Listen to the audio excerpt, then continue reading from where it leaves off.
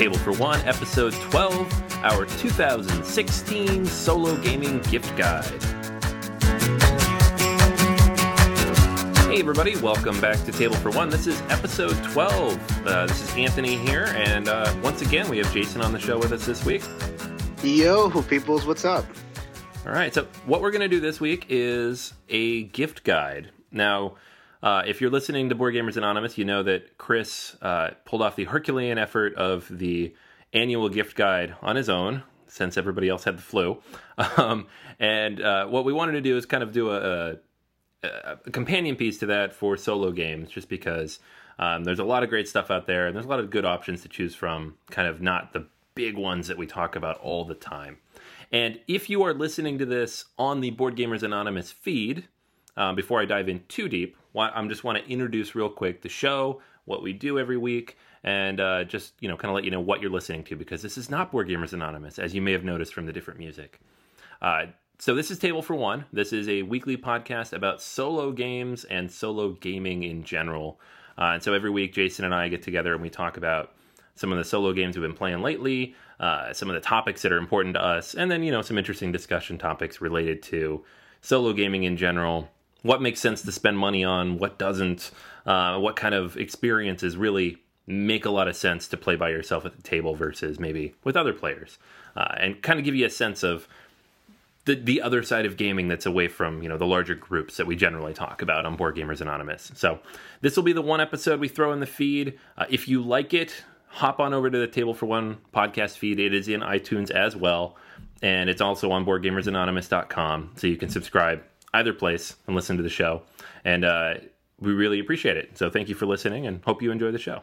All right, so with that, we're going to dive in, and we're going to talk about this week some of the specific games we wanted to recommend as potential gifts, either for somebody in your life that you think might enjoy solo gaming, or for somebody who enjoys games in general, and you want to make sure you give them something that they can play with their group and enjoy and have fun, as a multiplayer game, but that also has a solo option. So that's kind of what we're aiming for in this week's in this year's gift guide. Yeah, what we're trying to do is we're covering a wide range of types of games. So, sometimes you could play a Euro game solo. Sometimes you could play a cooperative game solo. We're trying to, heavy games, lighter games, give you a good selection of that. And we're also trying to give a little bit of a deeper dive, like Anthony was saying. These are games we tried hard to kind of think outside the box. With my list in particular, I chose games maybe you've heard of, but maybe you don't know about a solo mode. Either it's in the game or there's a variant that's really good that I've tried in particular. So, just a different take on some of these gift guides, which would be, we thought it was a good idea.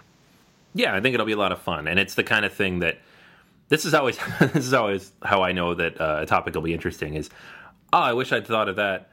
And someone else had published that, so I could have listened to it last year or the year before when I got into solo gaming. So that's for kind of what we were hoping to offer you guys this time around is, something interesting and different, not the usual games that we're always talking about. So with that said, we're going to start the show with the usual games that we're always talking about. Give it to him, man. So instead of giving you a gift guide that is just all the solo games that you've already heard of, even if you're new to solo gaming and you've hopped into the One Player Guild on Board Game Geek or one of the solo gaming groups on Facebook, you've seen these games. You know that they're out there. You've probably heard us talk about them. We've mentioned each of these games multiple times in the last 5 weeks, guaranteed.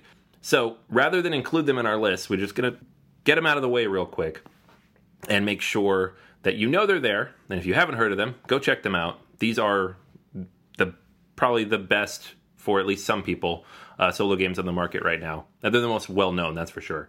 And they're worth mentioning, but they're not going to be like specific games on our lists. Right.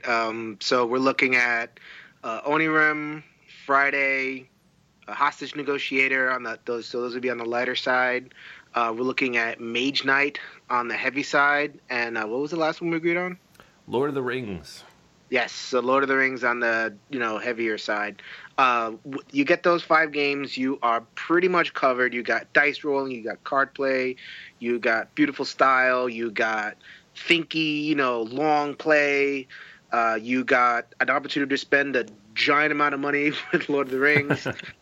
You could do really well and just pause the episode, go buy those games if you don't already have them, and just get going just on that. I consider that kind of the Mount Rushmore, the 5-headed Mount Rushmore of solo games. Yeah, absolutely. These are the 5 that pretty sure these 5 are the ones that I owned first, and for a while these are the only ones I had. And there's a couple of alternatives there, like if Onirim isn't your style, you got Sylveon and Castellion. If Mage Knight isn't your style, you got Star Trek Frontiers. If Lord of the Rings isn't your style, you've got Arkham Horror, the card game, which we just talked about last week. So you're a couple options there to mess around with. But in general, these 5 games are the place to start if you have absolutely nothing on your shelves that plays solo. All right, let's get into our other games. Yeah, so this is the actual gift guide. These are the games that we're going to recommend. So we each picked out 5. And as Jason said, these are games that aren't necessarily designed just for solo play. They're not the kind that you maybe heard of as the pinnacle of solo gaming. These are multiplayer games with either official or unofficial fan-made solo variants that we wanted to pick out and highlight that particularly enjoy. So I'll go ahead and let you kick off, Jason, with your first game on the list. All right, so my game is probably I'll kick off with probably the lightest game on either of our lists. Certainly kids game category. Ghost Fightin' Treasure Hunters. Yes, that is right. Ghost Fightin' Treasure Hunters.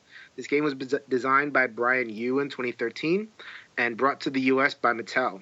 The original German game, I love this name, Geister Schatzungsmeister. Oh my God, that is a mouthful to say. So you can pick up that copy of that version of the game. You can pick up that game. Or you could pick it up as a game called Ghostbusters Protect the Barrier, which is the same exact game, but I like Ghost Fightin' Treasure Hunters because I like the name better, and it has better component quality. So this is a really simple cooperative game, so easy solo mode, very easy to pick up and just throw out on the table without too many extra rules. Very simple. You're a bunch of treasure hunters moving around the board. You're using Roll and Move, which is ordinarily not that great, but in this game, it's fun, and it's a little bit intuitive for the kids to pick up. When I play this with kids, they just naturally gravitate towards Roll and Move, so it's like, all right, just rolling with the flow there. You're picking up gems in different little rooms, and you're getting out. However, after each turn, you draw a card, and you put a ghost in a room. You get 3 ghosts in a room, and it becomes a haunter, so yay, that's very pandemic-y. But with enough of a twist in that you're gathering these gems and getting out, and in order to deal with the extra special ghost, you have to team up, which is pretty cool. You have adult and kid. I'm going to team up and take out this guy and everything. As a solo, it holds up. It holds up as well as Pandemic or Forbidden Island. That stuff holds up. Great for the family, great for yourself. Maybe a little bit too light for a really hardcore gamer, but still pretty good, especially with the advanced mode where you get these harder cards. And also, if you have a kid 8 to 12, they might want to play it solo. Wow, how awesome would that be to get your kids early hooked into solo games? So Ghost Fightin' Treasure Hunters is my first pick. All right, yeah, that's one I wanted to try out. And I think I saw the Ghostbusters version at Toys R Us or something, and then heard on Dice Tower that it's the same game. And I was like, oh, okay, well, maybe I'll pick up the cheap Ghostbusters version because that's available. Yeah, I like the better component quality. We talked about this in a couple episodes ago. With solo games, they get played a lot. So I like the, better plastic and all that stuff. Yeah, that makes perfect sense, especially if kids are going to be banging it around. Yep. All right, so my first game on the list is Paperback from Tim Fowers. This is a game that I owned for several months and didn't realize had a solo variant. Like it a lot, actually. It's probably one of my favorite deck builders. I love word games in general, and it's the kind of word game that is not brutally punishing to people who aren't as confident in their vocabulary, so I can get other people to play it, unlike Scrabble or some of those other games that I also like. So one day I was looking around the guilds on Board Game Geek, and I saw a challenge for Paperback Solo, and I was like, oh, cool, someone made solo rules. Nope, they're in the book. I did not realize that. So whipped it out, gave it a try. It's very simple the way it works. All you're doing is you set up the different fame cards, and you will be adding cubes to them, with each turn to, basically it's like a timer, and you need to be able to buy all of the fame cards before you hit 5 cubes on any one of those cards. So it's fairly easy to start because you have them in a pyramid and there's a lot of cards to place the cubes on, but eventually you get down to a handful of cards and it's going to ramp up pretty quickly. So you need to be able to play those longer cards, the higher scoring hands, by the time you get to the end of that pyramid. Otherwise, you're not going to be able to purchase them before you run out.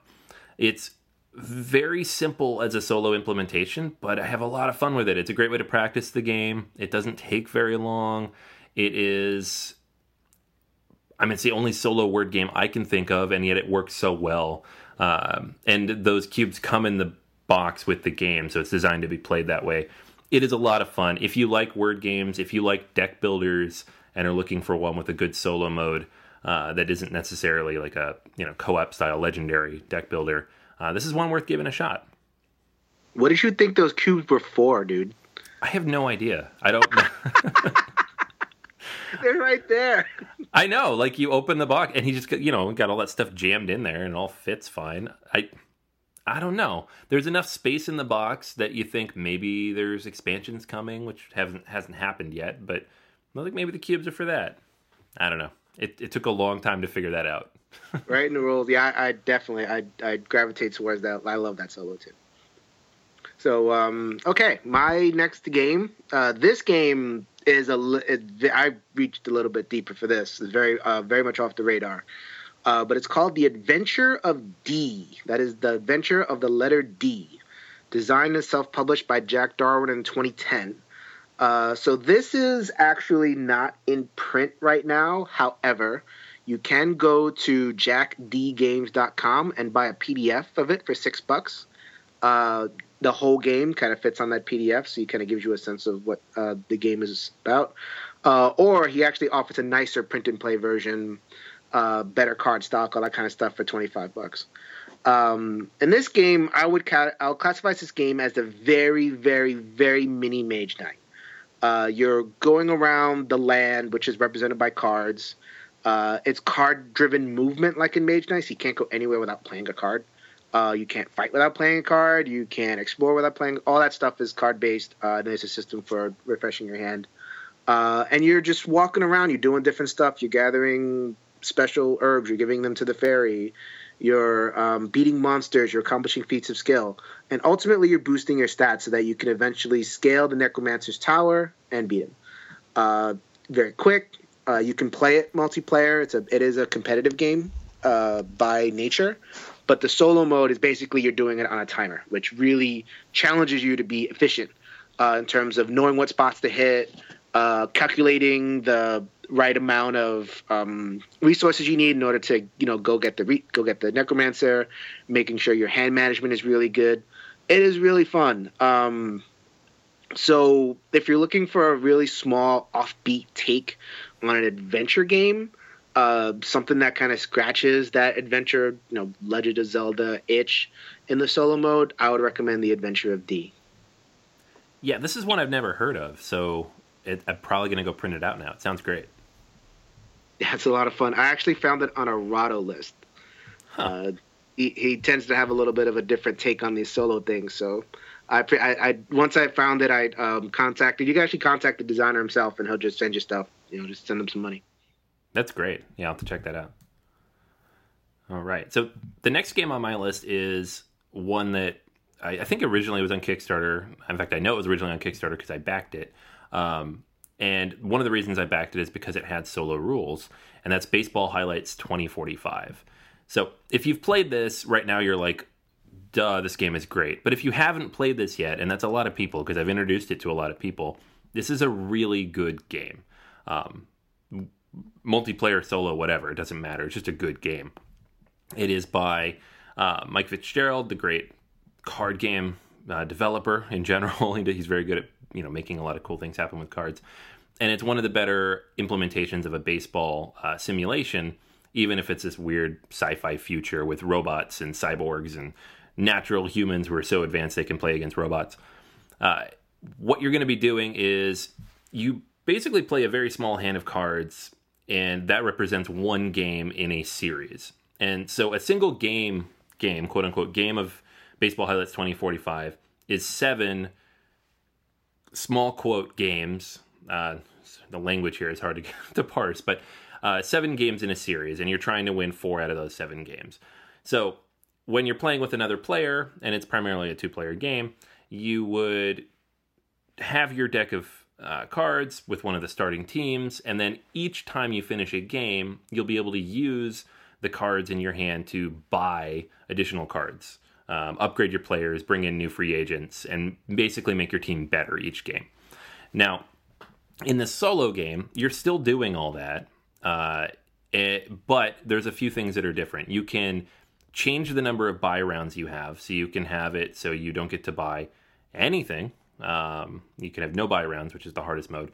You can have 1 to 3, which is pretty average. You can have 4, which is a good place to start if you're just getting into the game. And then you play against the AI, who's going to deal out a random deck of 15 cards from the free agent deck, which basically makes them harder to start. Now, you're still playing a best of 7 series. The AI team is never going to change. They're never going to upgrade or buy new cards. And they're just going to draw the top card of their deck for each play.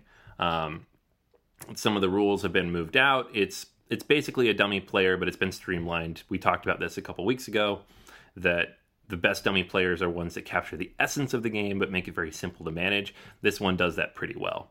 So what you have is a pretty solid, albeit kind of goofily themed, baseball simulation that manages to take a whole game, boil it down to 5-6 cards in your hand, and break that over the course of best of 7 series, which takes about an hour, and it works really well as a solo mode. This is one of my favorite sports-themed games, and it's one I just randomly pull out every now and then, because it is a lot of fun to play, and if I can get other people to play as well, it's a great 2-player game. And the more of these decks you buy, because there's dozens of them that have been added over the years, the better the game gets, because you have more options to pull from. So that's Baseball Highlights 2045. It comes into and out of print, but it's usually around. You can find a copy. All right, cool. All right, my next game is Fleet. Fleet, that is designed by Ben Pinchback and Matt Riddle, published by Eagle Griffin Games in 2012. So this is another card game. Anybody who's listened to the last couple of Table for Ones know I love my card games. As opposed to the previous game, which is an adventure game, this is more of an economic engine building game that has the multi-use cards introduced in San Juan, if people know that, which also has a decent solo mode that almost made my list. San Juan's also pretty good. Race for the Galaxy, a classic. There are games in which the cards are money, the cards are resources, the cards are vehicles, the cards are whatever basically a whole bunch of stuff, and you kind of manage. And that's pretty much the whole game. In this game, though, I like Fleet better than all of them because of the theme. The theme is cute. The theme is to fish the living heck out of a newly discovered lake. So you begin by holding a simple auction for license cards. The licenses give you special powers and let you launch fishing boats that catch fish. The fish are the points. The boats are the points. So there's all sorts of things going on. The cards, like I said, multi-use. They're the money, and then the boats, they're the captains of the boats. As you go through the game, you're building this engine where you can fish, and you can use the fish to get more money, and you can use the money to kind of dance your way around and stop with your opponents. Eventually, you're going to get this giant fleet of fishing boats, which is really cool on the table because the game has a really great art style and a really great theme. Bet Fleet wins. Whoever wins the most, fishes the best, gets the most points. The expansion, which is called Arctic Bounty, has a solo mode that pits you against a ghost player called the J.P. DeSantis Corporation. That one's okay. I actually like a solo mode from BGG user Winterfella. You can find that on the variant section of the Fleet page, or the Fleet forum page. And it's a ghost player, which we've talked about, back and forth. But like Anthony said, it's the best ghost player because it takes the things that a ghost player does, just kind of boils it down, makes it really manageable yet still challenging. Winterfella calls this ghost player Ahab. That the game is challenging and very satisfying when you build that good engine, which is anytime you get these multi-use card games, that's what you're doing. You're building an engine, and Fleet gives you that good, satisfying experience. Good solo modes, a lot of variety, cards out the wazoo, still in print. You can still find copies pretty easy, and I love the theme. So I definitely recommend Fleet by Eagle Griffin and by Ben Pitchback and Matt Riddle. This is another one where I own the game and didn't realize that there were solo rules out there. So look at me learning more about solo games from the podcast I started. It's actually right here on the shelf next to me, so I'm going to have to pull this one out. Gotta use those little crab meeples. That's right. All right. So the next one on my list is it's a Stonemaier game, so you know it has a solo variant, as they all do, and that's Between Two Cities. So this is not one of the ones that is well known from Stonemaier. It kind of snuck in between releases of, I think, Tuscany, and then the next one being, Scythe, the mega beast of a game that came out this last year. But Between Two Cities is a fantastic little game, and I think what it's best known for, at least in my game group, is that it handles 7 players beautifully. It's a 20 to 25 minute game that you can play with up to 7 people, and the time doesn't increase. That's fantastic. But what you may not know, and which I'm very happy about because it's a lot of fun, is that it has a pretty solid solo mode. Like all of the Stonemaier games that have been released to date, it has solitaire rules made by Morten Monrad Peterson, and it is, I think that was a stretch goal in the Kickstarter, but as in all of the automas that he's created, it's very cleverly implemented. And so in this case, you have the basic idea of the game is that everybody has a city between them and another player, and every round you're going to play 2 tiles, and you're going to choose which of those 2 tiles goes in which of the 2 cities. And then the cities are going to score based on certain criteria, like which types of buildings are next to each other and how many you have of certain types of buildings, etc. Certain things will score in sets, others will score in adjacencies, some will score in rows. Don't have to get into all that, but it's fairly simple. You can teach the game in 5-10 minutes.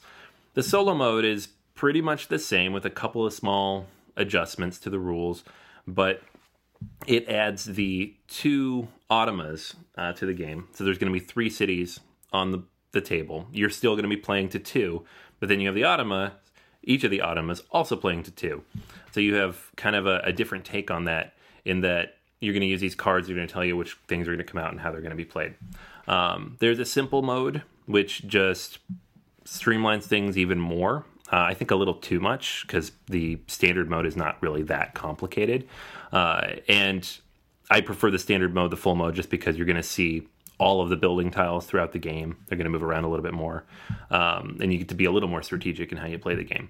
But honestly, if you're looking for a fun, quick city builder, I'm not going to say it's a full-blown city builder, but it's city builder light to some degree, and still manages to find a way to implement that drafting mechanic, even in a solo game, with a little bit of tweaking for the automa. Between Two Cities really does it quite well, and it's still just a 20-minute game, even faster, honestly, once you get to know it, because nobody's waiting, for anybody else to make decisions. So Between Two Cities, it's a real fun one, and it's a game that hits my table just every now and then when I have a few extra minutes and feel like building some cities. You got me on this one. I've never played this. I've barely heard of it. I did it. So thank you, man. Yeah. All right. So my next one, as we kind of rise here in complexity, this one is more of a straightforward Euro game. It's called Artifacts Incorporated, designed, illustrated, and published by Ryan Lockett and Red Raven Games last year. So Ryan Lockett, pretty respected around for basically the industry because he does everything, and he makes good games. It isn't just a gimmick. He's most famous for Above and Below, which is a storytelling game / Euro game, so he gets points for ambition. And again, really cool art style. But this one, kind of floated a little bit under the radar. I think it's excellent. The way I like to describe it to people when I explain the game, it's Indiana Jones, only it's the stuff that happens off screen. It's how Indiana Jones can afford all of his grand adventures. So you're basically taking all of the stuff that you find, the artifacts and everything, and you're selling them in a museum. and you're getting money and you're making upgrades and you're going out. You can fund more lavish expeditions for more rare jewels, which gets you more money. So you kind of go back and forth, building yourself up, and then, like in a lot of these games, you hit a certain victory point threshold, and you win. So the kind of neat twist on the game is that it's not a straightforward kind of just place your worker. You roll dice, and the dice are the workers. So if anybody here has ever played Kingsburg, it's very much like that. You're taking the dice and placing them, and then depending on how high you rolled, you'll get certain things. Be able to make certain upgrades. You can buy an upgrade that gets you more dice, which is more workers. And so it's a little bit. I'm not, and maybe I'm not describing it the best because I struggle to explain Euro games. They all kind of run together for me a little bit. But again, what sets this apart for me is the theme and the art style. I mean, it's really looks like you're sending people out on an expedition, and you're getting all that money, and you're funding better expeditions, and you can even go diving. So you're diving for doubloons and sunken treasure and all that kind of stuff. So at the end of the game, you're building your tableau, and you're gonna have this neat little, basically like a museum piece where you have all this stuff, and all this stuff is giving you money and points and blah blah blah blah. This is not designed to be a solo game, but BGG user Ryan McManus developed his own solo mode, or I hope it's a he. I'm sorry if you're a she. It's a really good Ghost player. It's not necessarily a boiled down Ghost player, but it does present kind of this order of operations. So like if you have 4 money on a turn, you do this. If you don't have 4 money, but you have this, you do that action. So like if then, you kind of go down the list of what the Ghost player should do, and you do it, and it works. And it's presented a really good challenges. I've been able to learn the game. I feel like I'm better at the game, and it's just a good game in and of itself. So I really recommend Artifacts Incorporated by Red Raven Games. This is one I have played, and I know there's a solo variant out there, and I just don't own the game, but sounds like something I want to try because I like Euros that you can play solo. They're a lot more fun. The problem I always have with Euros playing solo, the ones that have, kind of tacked on rules, Rosenberg, is that it's usually just, how high did you score? And here's a chart. Yeah, you did fine. And that's, it's a little anticlimactic. It's still fun, but then you get to the end, you're like, all right, cool. And the way this, in the game where, if you've played Artifacts Incorporated, there's these museum spaces. And in Artifacts Incorporated, the game proper, you're just kind of like, you do your thing and whatever. There's very little interaction. But the way the Ghost player plays it out, you actually compete for museum spaces. So sometimes they can take the space before you. So it kind of challenges you to alter your strategy so that you can hit that key museum space. You have to decide, okay, that museum's gone. The Ghost player is going to get it, so I'm just going to focus on this. So it creates that little bit of tension that might not be there in a game where you're just kind of scoring for points. Yeah, definitely. It's something I definitely want to try out at some point. So speaking of Euro games that just have you go for a high score, my next one is Suburbia. Suburbia is one of my favorite games of all time. It's in my top 10. And despite other games coming out that supposedly do it better, I still think this one is the best, for me at least, in terms of a city building simulation. It's just so much fun. And it's a game that I enjoy with any combination of the expansions, with any number of players. The app is fantastic. I will always play Suburbia. And the solo game is a very good implementation. And so there's 2 ways you can play this solo. You can play the solo game number 1, Lone Architect, which takes about 30 minutes. And you basically set it up as a 2-player game, and you just run through the game and remove additional tiles after your turn. And anytime you pass a line, in this game, anytime there's these red lines on the scoring track, every time you pass them, you lose some income and you lose some reputation. In this game, with this solo variant, you will lose 2 income and 2 reputation. So it really just makes it a little bit harder to ramp up your score. It's fine. If that was the solo mode, I don't think it'd be that excited. The solo game number 2 is a bot. It is a dummy player named Dale. And this is named for the designer of the solo mode in this, Dale Yu. And he was actually involved in the development of the Agricola solo mode as well. He also did some work on Dominion. So he's been in the game industry for a little while. And it's always fun when developers and designers bring in outside people to kind of help them build out the solo mode. Either it's something they're just not comfortable with, or, they don't have that experience building that type of game. Some of the best solo modes are usually made by third parties. And so I find that really interesting. And in this case, he named the bot after himself, or Allspac named it after him. Either way, it's kind of funny. It's always good to have a name for it because you have someone to curse when you lose. So the Dale the Bot solo game number 2, it's pretty much the same. You're going to have a separate player here. There's a few additions and changes to the setup rules and what's placed out there. On your turn, you're going to do everything that you would normally do. And the tiles that you don't buy, because there's 4 out there, the 3 that you do not buy will just stay in the market. The bot will play slightly different rules. So they're going to buy the most expensive tile available, whatever's available, and they're only going to pay $3 for it, which is annoying if it's something you want. And then they're never going to buy a basic tile. They're never going to create a lake. They're never going to play an investment marker. These are some of the various tweaks and adjustments you can make to your own city, strategically speaking. They're going to place their tile in the best possible spot. So this requires a little bit of work from the player, admittedly. And then they're going to increase their reputation income when both are added together. So the game kind of, it flows pretty smoothly. It's not as smooth as some bots, but it's a lot smoother than others. And I would say a typical solo game with these rules takes 45 minutes to an hour, which is totally fine for me playing a Euro. At the end, you are still just scoring, seeing how you perform.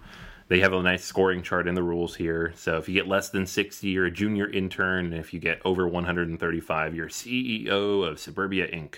I don't think I've ever gotten that high, so at least not in the solo mode. So it is very fun, though, and it's a fun way to kind of explore new tactics and strategies. There are some very interesting variants of this on BGG, including some tweaks you can make to integrate the 2 different expansions for this game. So if you like city building, or if you like Suburbia, definitely check this out. I'm unfortunately on the Castles of Mad King Ludwig side of the scale, man. Sorry. I think most people are. Chris and I had this argument. I don't remember. I think we actually had a Versus episode for this like a year or 2 ago, and it was. You sure did. Yeah, I might have lost this fight, but I will fight it to my grave. It's a better game. Okay, I'll take your word for it, man. This is not the time and place. So my last game. So speaking of ramping up in complexity, it doesn't get too much more complex than this. It is Through the Ages, a new story of civilization. This game is designed by Vlada Chvátil and published by Czech Games Edition. This new edition came out this past year in 2016. This is not quite a quote-unquote lesser-known game, considering this game is currently ranked number 2 on PGG, right behind the popular Pandemic Legacy. However, it doesn't play solo naturally, so you might not have expected it to appear on a list like this. But there are a number, like with Suburbia, like Anthony was saying, there's a number of fan-created solo variants, especially for the first version. The one I play for this version was actually built for this version. It's by BGG user Karid, and I really like it. So I'm not going to sit here and describe Through the Ages. We're running short on time anyway, and it's going to be a big explanation anyway. But it's basically Sid Meier's Civilization on a board. Y'all are playing Civ 6 while you're listening to this, maybe. Check out the board game version of that very game. You're doing a lot of the same stuff. You're improving your resource output. You're feeding your people. You're building buildings and wonders. You're improving your military. And as the game progresses, the technology will improve, which means that you have to keep up. And you have to keep up in a balanced way. You have to make sure people are still fed. You have to get the better military. You have to get bigger and better wonders, however you want to win. So this game just nails every single part of it. It's so elegant.